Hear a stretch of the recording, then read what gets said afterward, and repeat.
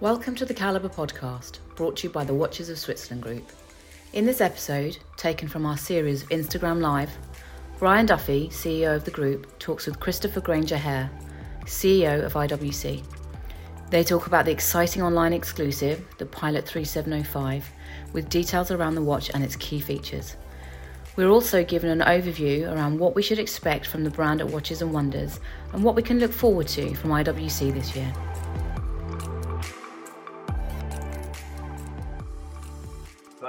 Thanks for joining us, everybody. My name's Brian Duffy. I'm the CEO of the Watches of Switzerland Group. Really pleased to be doing this series of Instagram interviews with titans of the Swiss luxury watch industry. Today's no exception. We have Christoph Granger Hare, the CEO of the IWC business, and delighted you could join me, Christoph. Thanks, Brian. Very happy to be with you today. Yeah. And as we were just discussing there, Schaffhausen, it's not the most obvious place today, even for Swiss watch manufacturing, but kind of amazing when you look at the history of IWC, how F.A. Jones found it. You know, when was it? 1868, I think he originally 1868. Which, by the way, Brian, I finally secured the number plate. It's taken us 14 years to get Schaffhausen 1868 on my car. We've managed in the end. We found another plate on the market. We did a little trade, and in the end, we got it now. Yeah, 1868 was the day. It's a great story, you know, of that age of, really adventurous entrepreneurs. You know, he was a watchmaker from Boston. There was that kind of conflict going on at the time. There was the American manufacturing getting more and more efficient, and the Swiss very much focusing on innovation and quality and so on. But he had the vision to come over to Switzerland. He must have had language problems and whatever, but just came over with his vision and his ideas. And eventually it was Schaffhausen that responded to him. Yeah, he was literally age 27, engineer, watchmaker from Boston. You can imagine those days on a paddle steamer making the trip across the Atlantic. Yeah. Finding his way to Schaffhausen, where he found that sort of entrepreneurial climate where people were receptive to his idea.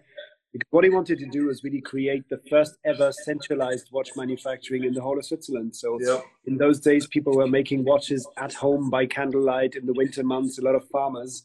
And of course, Jones came with a light-filled manufacturing building here, which he constructed in 1874, which must have looked like an alien piece of architecture in those days.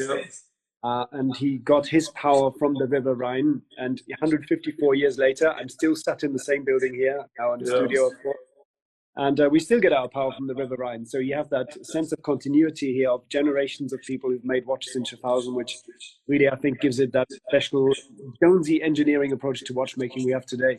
Yeah, no, I totally agree. I think IWC carries that spirit throughout your innovation, use of materials, your wonderful museum that's there, your records whereby you keep every watch with all of anything over 10 years old. You've got all the history on it and so on. It's something very special.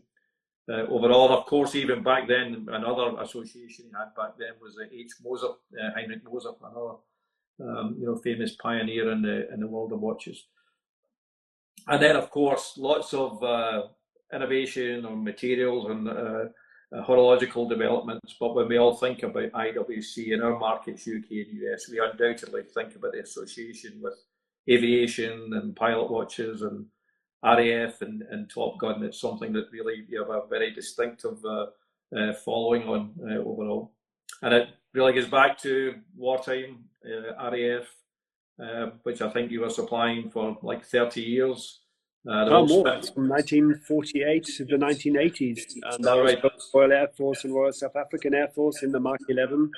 That really led to the Mark 12, which is really one of those collector favorite pieces. And then, of course, into the pilot's watches of the 1990s that I'm sure we're coming to in just a second. Yep. Yes. So, I mean, one of those, very famous pieces, iconic pieces back then that you've now brought back to the market again. That's today's exciting news that we were able to launch with you today at 11 o'clock. Yes. And that's your really sought after 3705. Yes, absolutely. That's the launch we had today, and the 3705. I just actually twisted. Okay. I just saw a question on the chat immediately where people asking about the price point for this watch. And for us to explain, I'm very happy to do that in a second, just to show a little bit the history of the watch. So 1994 saw the introduction of our first ever pilot's chronograph in stainless steel in the modern form, directly inspired by the Royal Air Force Mark 11. And in the same year, we launched what must have been, again, quite a radical design in those days, the first time ever that somebody used titanium oxide ceramics in a pilot's watch. So this was our first. We had first experiments 35 years ago in the Da Vinci back in '86. But then over time, this was the first introduction to pilots in 1994. Stainless steel pusher, Itavalju movement, that 3-counter layout, sticker on the back, very nice. 39 millimeter, but a very highly collectible piece now. I think the one that was owned by Günter Blümlein went for auction for just shy of $100,000 a couple of years ago at Philips. And this has really become one of those very, very classic modern IWCs. But what you can always see is in the ceramic construction, we were not able to sinter and make small parts like the pushers and the crown. So they were always stainless steel. The case back was stainless steel. And of course, this was an IWC regulated and refined Itavalju movement inside. And what we've launched today now is really the full upgrade by taking the iconic design of the 3705, but changing this to our in-house 69 caliber chronograph movement. And you have that full Ceratanium case, front and back, which turns this watch into a proper all-black design as it was originally intended. And this is really where the whole technology aspect comes from in this watch, because Ceratanium is a IWC exclusive alloy of titanium that's used with ceramics. And we basically receive that as forged raw metal bars from the foundry. We then go and machine that similar to titanium. But the uniqueness of Ceratanium is this alloy is very, very intense in terms of its machining. It's extremely hard, and it takes hours and hours to machine the cases out of Ceratanium. And after that, they get sandblasted to achieve a smooth surface finish. And then we actually kiln fire the material to get it to a perfect shade of very dark gunmetal gray, almost black, the final finish. And the point here is that every different geometry of part, every different diameter of case ring has a different secret firing process to achieve in the end a homogeneous color. Because if you were to fire them all the same, all the shades of dark gray would be slightly different, and you'd have the impression of a non-matte watch. And when you ask about the price point, why is it more than a standard pilot's chronograph? Ceratanium is it's the hardest wearing material. It's as scratch resistant as ceramic, but as shatterproof and hard and light as titanium. And it is very, very difficult to develop this material in a homogeneous way. It takes a long, long time to machine it. That's why also we are always limited in terms of factory output with this material. And it's a very elaborate process to kiln fire that together with our completely assembled in Schaffhausen, base plates machined, everything done here in Schaffhausen. That really upgrades the watch in every single respect. And that's also why it carries premium over a standard pilot's chronograph. Yep. It's gorgeous, Christoph, and I think the different materials with the different shades of black coming through, blacks and greys, and I think it was very, very obvious to do what you've done with the calf strap as well. It just adds that other dimension of the dark color. It's really beautiful, and I love also that what you've done is very much be true to the original. But modernise it in a way that really makes sense. Ceratanium being the obvious thing, but the size as well, moving from 39 to 41 millimeter. 41 millimeter is the perfect size, so it's gorgeous. But the only problem again is going to be not having enough of them, right? It's a limited edition. Yes, for sure. I mean, we're doing overall in the world, we're making 1,000 of those. I think the initial batch globally, obviously between Watches of Switzerland, our launch partners, and ourselves, has been 244 pieces today.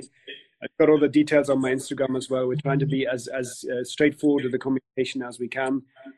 As soon, and I'm pretty confident they're sold out by now, but if there might be in local stores somewhere one available, and as soon as they're sold out in the first batch, you can of course pre-register and reserve the watch, and we will then communicate over the next couple of months how we're delivering the remaining quantity, which should be done by October for all of the 1,000 watches, obviously depending on everything going well with COVID, with material supply and all that. So I'm sure you're working on some fabulous new products that we're going to be seeing. I've seen the questions in the chat here, definitely. Yeah. So can you give us any idea of what's coming up for us in the wonderful world of IWC? No, we have. It's really what we're doing this year is you'll see there's a phased launch that will come in several waves, starting on the 7th of April for Watches and Wonders, and then going into a summer wave, and then you'll see in the autumn and towards Christmas as well, phased release of product. And of course, to those who are asking, our pilots, which is going to be featured in this, yes, I think you'll see some very interesting pieces coming forward, and also some things that are coming this summer, maybe even to the cinema, who knows. We have a very, very nice collaboration that ranges back a number of years now. Maybe for those of you who've seen that, it started off with this particular watch. This is the Top Gun SFTI military exclusive in the Mark 18. That then went to the Top Gun SFTI military exclusive chronograph, which was really only for Top Gun graduates in the world, US Navy military exclusive, which resulted in a piece that I really enjoyed making. This is the 50th anniversary watch for Top Gun instructors in Fallon in Nevada, with full Top Gun engraving, that baby blue lining that is signature color of Top Gun. And from there, we developed obviously a number of different pieces. I mean, you have even things like for the Royal Army Air Corps in the UK, this is the 633 Apache Squadron with their exclusive piece, or this one here, which was for all of the Royal Army Air Corps Apache pilots to celebrate the new introduction of the Apache. And based on that, you'll see some interesting pieces that are commercially available that will come to stores probably in June, July. And there'll be a whole flurry of how we're continuing what we're learning from the military collaborations into things that are available to fans and collectors of watches. No, great, Christoph. It sounds we had some indication of that's where you're going to concentrate a lot of your new development, and that's perfect for us in both the UK and US. We love everything about IWC, of course. We've had a really nice development this year, obviously with Portofino. Portuguese are a hugely popular collection, but we love the Pilot especially, and to know all of what you're doing there that you've just shown us the background to is really going to be fantastic. I mean, there's other products. I'll test your knowledge of your own product. I don't have any doubt you'll just 1 second, Brian. Just answering this one. Can we go to the moon with those? Yes, you can. And it's not far off either that you'll physically have the first IWC proper in space. I think we're 2 weeks away, something like that. Wow. Not quite on Mars, but at least in space. No, and definitely, I mean, the G pressure resistance that we're testing against the glasses, the lubrication and so on, that is fully compatible. And you will see on the 7th of April, we are presenting the absolute next level out limit innovation in terms of the resistance of our watches, and all shall be revealed beginning of April, but there's something very exciting coming. Oh, very exciting, Christoph. One of my favourite watches. Yes. Da Vinci Perpetual Calendar. Yeah. I call it my Miami watch. It's a bigger watch than I would typically wear, but I really enjoy wearing it. And the functionality of it is fantastic. Being able to, I don't think any of us keep our watches at current time always. So being able to reset that just with the crown to the perfect time is great. And production and everything's carrying on fine at the moment. Yes, absolutely. And we've been lucky that around here the situation's been relatively well under control. We've put in all the protection and health and sanitary systems that we need to be able to continue safely, and that's been going well ever since the summer. I think since the supply chain went back to normal, I think we've been very happy with the situation, definitely. Yeah. But overall, I think it's going to be a really exciting year for Swiss watches. I think the industry did a great job last year under the circumstances, but inevitably things were postponed, things were late, and all kind of logistical challenges. But I think that's going to accumulate into what will be a very, very exciting year. I'm so disappointed that in April the big show in Geneva has been postponed again. But whenever that happens, presumably in 2022, I think it will be fantastic. But we're anticipating a really big year. We're anticipating from the summertime things getting back to some kind of normal and events and so on, getting back underway again. I'm sure that in the UK and the US, IWC is going to play a big part in it. Yeah, there's lots of interesting questions. So I'm just having a look at vegan watches. Yes, vegan watches, of course. I mean, animal free. There's a lot coming. I'll show you this one as well, which we're just about to launch. So these are completely paper fiber based straps that are 80% FSC fiber. You've got recycled microfiber on the inside. So that will launch now in 3 colors. You'll see that increasing in terms of animal-free alternatives in our products as well. And of course, we're looking for watches for Lewis exactly at that, absolutely. Second question as well, leaving Brazil. We're not leaving Brazil, not at all. Have a look at our e-commerce, which we launched just before Christmas. We're making a lot available there. Watches for the Asian market that fit. You will see exactly what's coming this year. We've worked hugely on ergonomics, hugely on sizing versus crown ergonomics versus fit of bracelet. There's an all-new bracelet coming that has completely different ergonomics from what we have today. Just stay tuned. You don't have to ask for it. It is definitely coming. Well, I don't know if the gorgeous was about you or the product. The product. Not after a week like this. You know, interesting you say about the vegan watch and the environment, because you scored number 1, if I remember correct, when the WWF did a study on Swiss watches. So it's something that's always been a big priority for your company.